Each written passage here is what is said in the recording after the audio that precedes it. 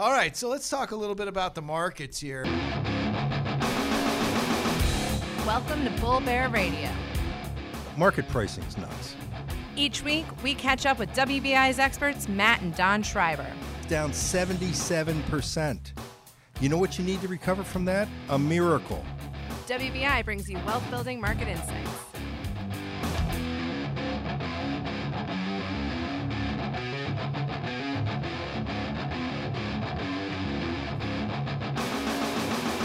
Hi, I'm Matt Schreiber, and this is Bull Bear Radio. I'm joined by Don Schreiber. Don, how's it going today? Good. Episode number 8. Yo, so it's like the holiday season. We've got, just had a little trick-or-treating, and, Thanksgiving's around the corner. You ready to eat some turkey? Gobble, gobble. Leaves are beautiful. Yeah. They're falling. Yeah. And by the way, some big football teams have been falling lately, and some coaches, too. Jim McElwain recently out at Florida after a somewhat successful 2-year run. He's gone, so, it looks like that, Florida's going to take a big chomp out of that coaching search this season. And who knows, by the time this radio show, airs, maybe Chip Kelly's the new coach there. Those Florida fans love, offense. So we'll have to see what happens. It should be interesting. So, a lot of other interesting news. I mean, Chainsaw Don so far has been kind of like a hallmark of the show here, but we've got a lot of positive news to talk about recently. We got new Q3 GDP numbers out. We're 3%. I know. We're with in the hurricanes. midst of earnings season. Hurricanes slow down the GDP report, but not enough to make it dive below a 3% number. I was impressed. I'm excited. Chainsaw Don's excited. Yep. Wow. What do you put the chainsaw away for the fall or something like that? Gonna wait till spring to chop some more wood or something? Man, I've been going to chainsaw rehab, and I decided just to put it down for right now. All right. So 3%, annualized gain for third quarter GDP. Good news there included an 8.6% increase in business equipment investment. See, there's a big number, right? So we had business investment just come in with a really blowout number, and that's a good thing. That's what's keeping the economy rolling, and that's good. It's good for productivity. That's good for, the growth in the economy generally, and with productivity growth and business investment, maybe this thing will perk up. Maybe we'll get above 3 and stay above 3. Yeah, well, I think we're at with the most recent quarter in. It's now 2.1% growth for the year so far in the can. That's not too shabby. So that's a real consumer positive. Spending looks pretty good. So fourth quarter might be all right. Yeah, well, personal income was up slightly in September, 0.4%. Disposable income up 0.4%. But consumption was up 1%. And the savings rate is actually at the lowest it's been in a decade. So any comment on that? People were saving a lot because of the financial crisis. They're saving less. Spending the money, man. But I got to go back into the closet. Oh no! Here goes Get out the chainsaw. Dang, man! It stayed in there for this is 3 minutes and 50 seconds or something like that, and the chainsaw's already coming back out. Just can't help himself. So, the savings rate slumped to a decade's low. Confirms, obviously the consumer's a little stretched here. So. Lots of leverage. Yeah, there's some other weakness in the system here. We've got residential investment down, 6%. State and local government contracting down 7%. So a few things that show some signs of weakness, but still a really blockbuster number. Until the federal government starts to do some fiscal stimulus, infrastructure spending, opens up their checkbook, states aren't going to be able to spend either. We need that government spending to essentially kick GDP into a little bit higher number. We hope to see some of that happen with, new policy, tax policy in this budget. Obviously, the rebuild for hurricanes are a forced form of fiscal stimulus. that infrastructure spending to rebuild on hurricanes has to be done, and we're going to see Congress basically reluctantly write the checks. Well, if they write the checks, then we'll get the spending, and that'll help bolster GDP. So let's turn to corporations here. We're we have over 50% of S&P 500 companies reporting, and so we see that they're doing pretty well. It's a little shocking. They're doing pretty good. Numbers looking good. I mean, the they really for Q3 are looking good here. They picked up. What last report we had was about mid-single digits on sales so far, with 278 companies reporting. So sales are up mid-single digits. So are earnings. Yeah, we had a expectation for on September 30th at the beginning of the quarter for 2.8% growth in earnings, and we're above that. Quite a bit above that. Which is great. we were really worried because that number dipped as companies started to report en masse. But last week or so, we've had this huge jump in the quality of earnings, big beats. Now we're instead of being at 1.7, we just jumped up to 4.7. Big beats across the board. I mean, energy, like we said on the last Amazon's beating up everybody. They are the bully on the block.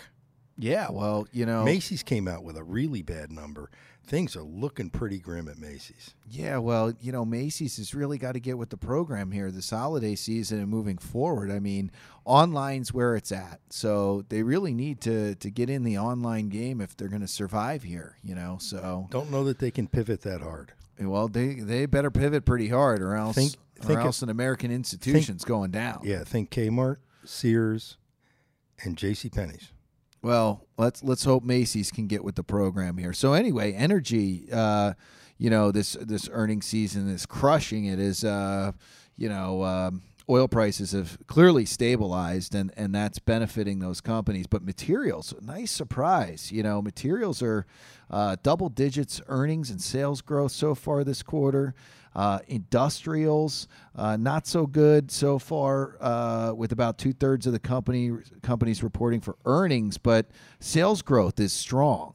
Hey, listen, not a surprise. The insurance industry is what's dragging down that 4.7% number because of hurricane liability and expense. And that'd be in the financials number. Financials look weak this quarter. And the reason why financials... Negative earnings growth so far. Not all companies have reported, and just slightly positive on sales Well, growth. we know banks haven't been reporting great numbers.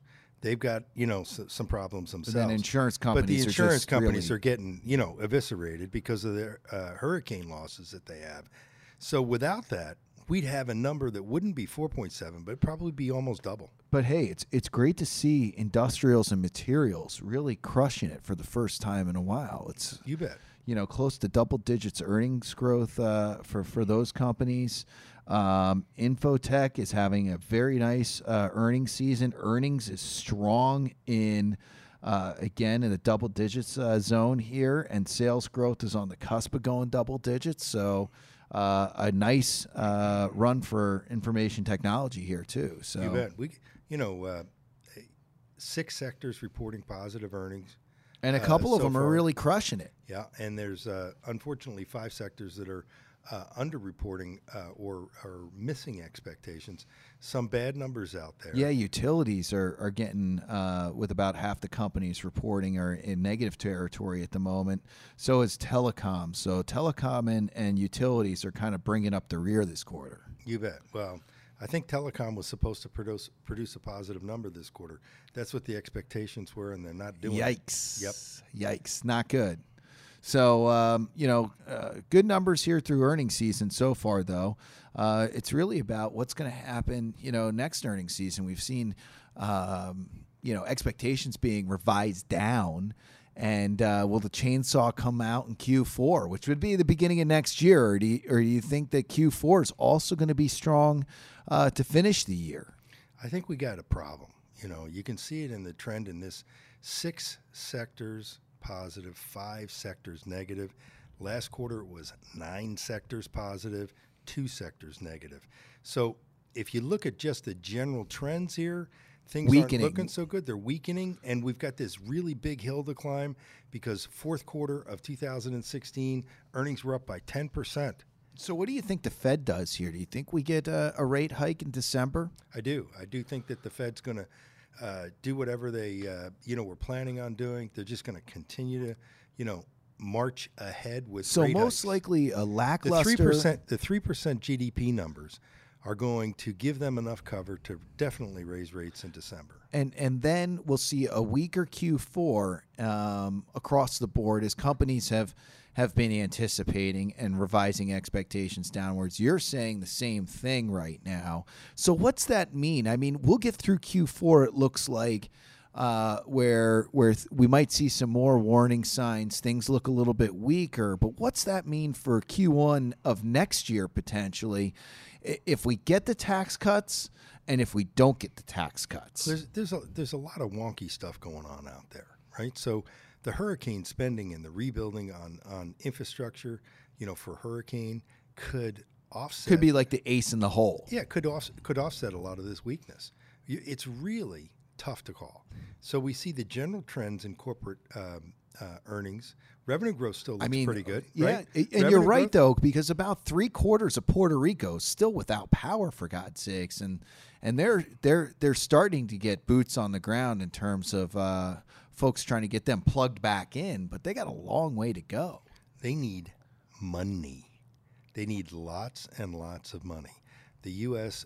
Government Congress has got to, get that checkbook out, start writing those big checks. I figure that's going to be at least $100 billion. That would be a lot of money, but that's got to go trickle into the U.S. economic system too, because that's going to go down to industrials, materials, all those companies that are making stuff are going to have to make more stuff to all the help. companies that go down there and get those boots on the ground, as you were saying, are going to get a boost. Probably not in Q4, but in Q1, Q2. Some of this stuff is happening. So that could Florida, really help. You got Florida, right? You've also got Texas. You got a lot of, rebuilding and getting people back on their feet. So we're going to take a quick break here, and we'll be right back.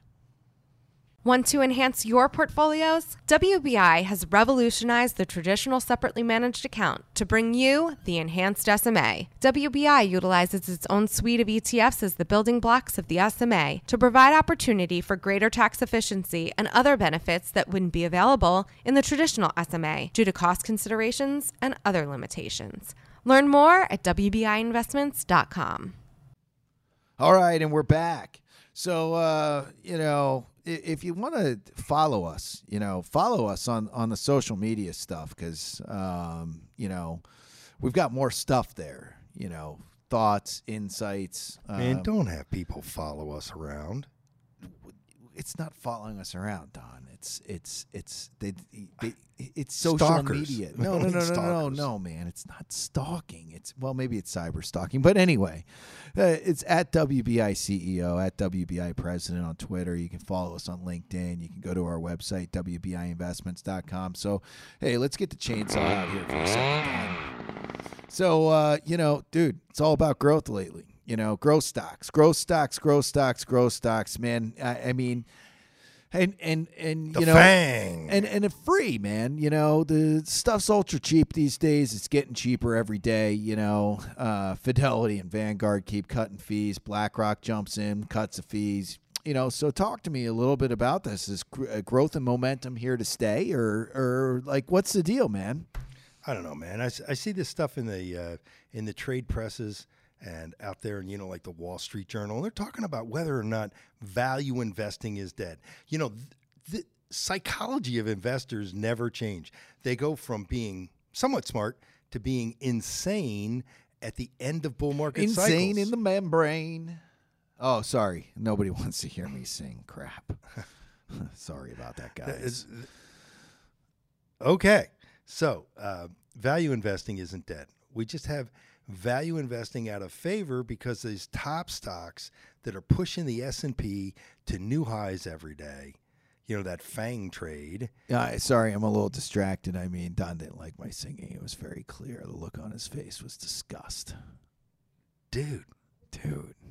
if you're going to sing, go get your guitar and let's hear something really good. Well, no, let's not do that. So, you were talking about this growth and momentum thing, and people are insane, and it's all about they have fear, and now it's greed. So let's make some money. I got left out, so let's throw it all in growth stocks. Almost the exact same dialogue. The same stuff was written in 1998 and 1999 as we saw the growth at the time, most of it concentrated in technology stocks and momentum trade, just continue to blow up the indexes. We had a melt up of historic proportions. Well, that's starting to happen again melt here. Up, Starts, right? Yeah, we're up almost 20% on the S&P 500 and every this time year. there's a long melt up, there happens to be a meltdown. Oh, sooner or later. Yeah. So anyway, in this environment, you got People the growth, don't the believe momentum thing. Hey. Okay. So how do you help people here? People don't believe the markets are going to go down ever again now. Yes, it's a new normal. But let's say we're in this new normal. Don, what is WBI doing right now to add value, and you can buy an index that's free and it keeps going up? Indexing, I continue to say, will be the most expensive financial decision investors make, especially because they're choosing indexing because of the low cost. The big players in our industry, because they're competing for market share, are leading investors down the path with breadcrumbs right into the wood chipper. The wood chipper. The wood chipper. So, you ever see something go through a wood chipper? Take out the chainsaw and throw out, that wood in the wood chipper. What comes out the other side of a wood chipper is it's gross. Yeah. And investors are going to go through that wood chipper. It's going to look really bad. Oh, come on. So what WBI is doing, now we're getting dark here, man. Wow. WBI stands for Wealth Building Investments. We're always going to look for an opportunity to buy low and sell high. When you can't find stuff that is actually cheap, then you buy the cheapest stuff that has the best quality fundamentals still in the marketplace.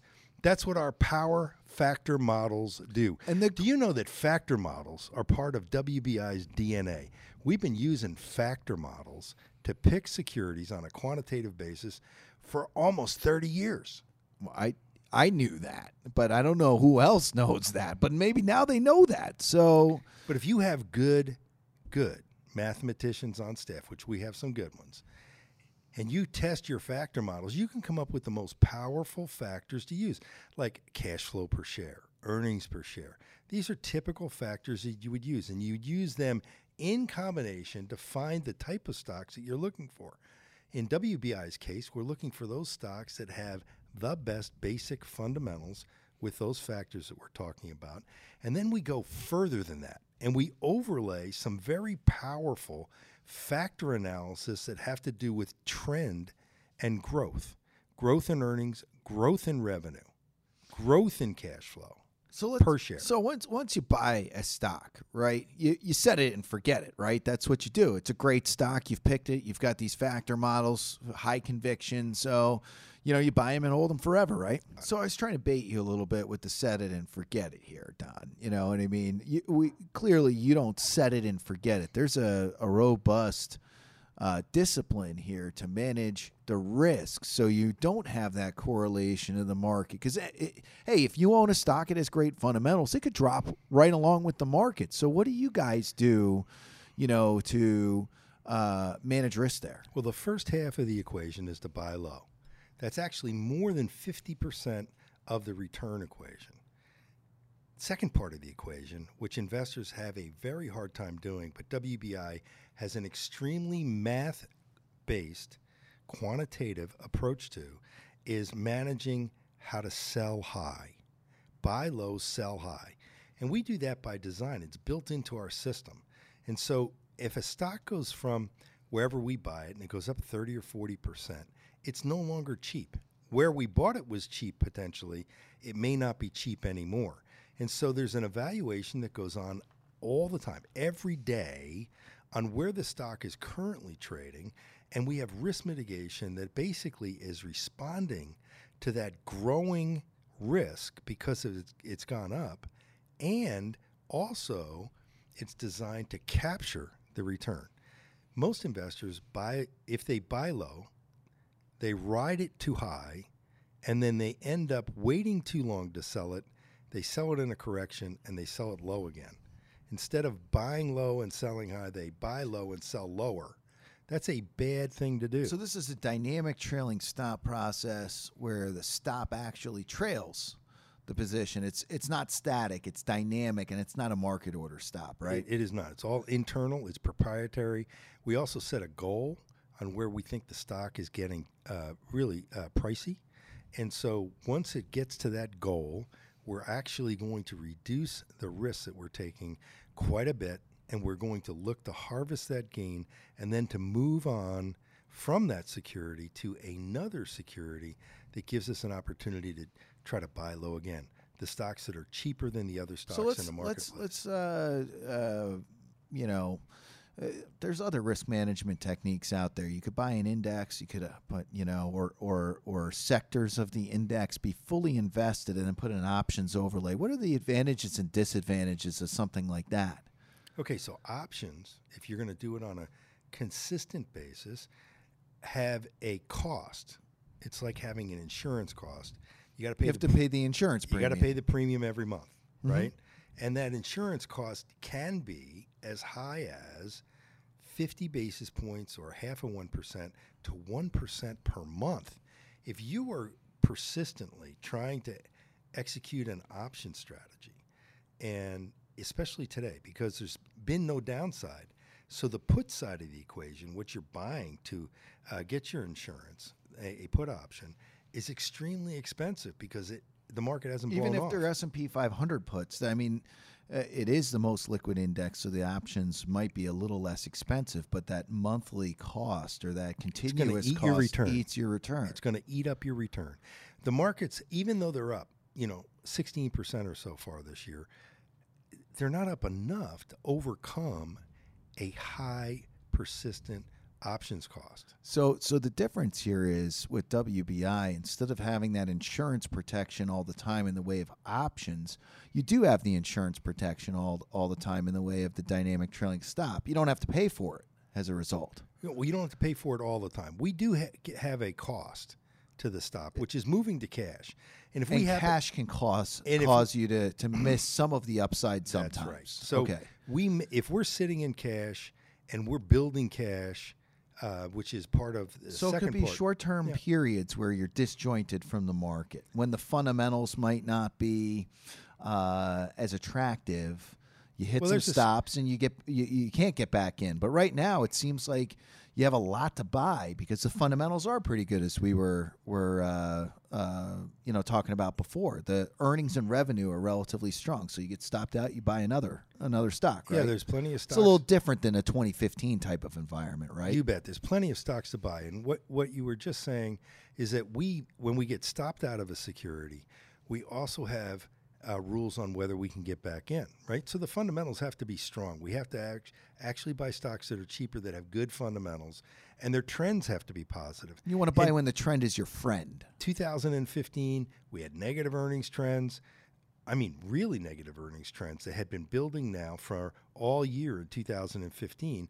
As we got stopped out in August and September. Because the market came off all-time highs there. Yeah, and so what we found is tried desperately to go into correction territory, just couldn't get it done. Well, it did correct, but I mean 20+%. Right.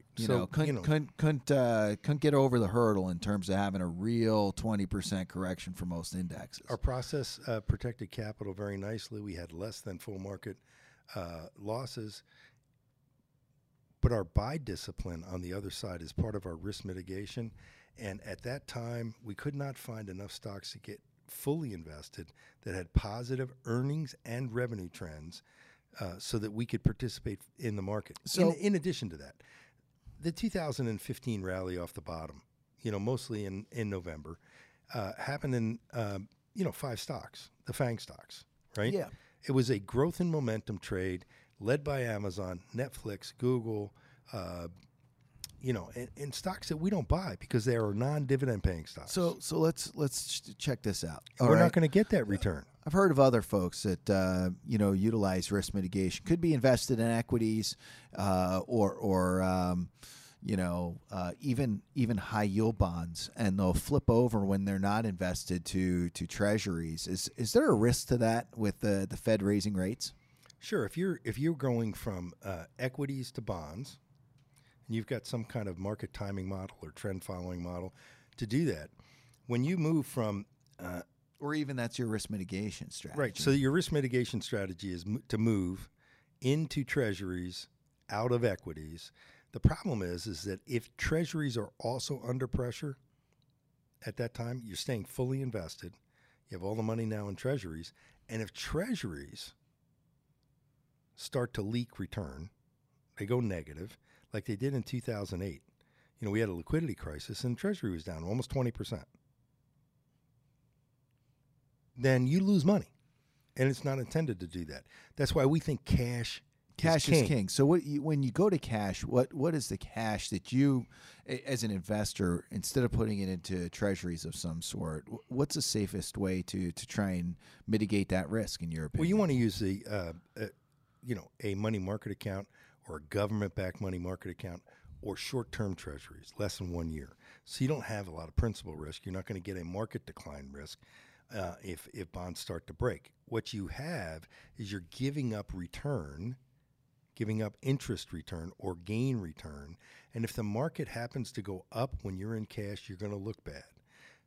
When the markets go down a lot, which typically happens every 6 years, and I believe that 2015, we saw the normal start of a 6-year cycle, bear market. August 24th, the market opens down 10% on the first half an hour of trading. And, the market put in all kinds of circuit breaker stops. And, if it's trading. Yeah. Yep. If that wasn't there, then it could have led to a much and more. The Fed intervenes, right? The Fed does not want to see the asset bubble go down. And every single, Fed governor or Fed,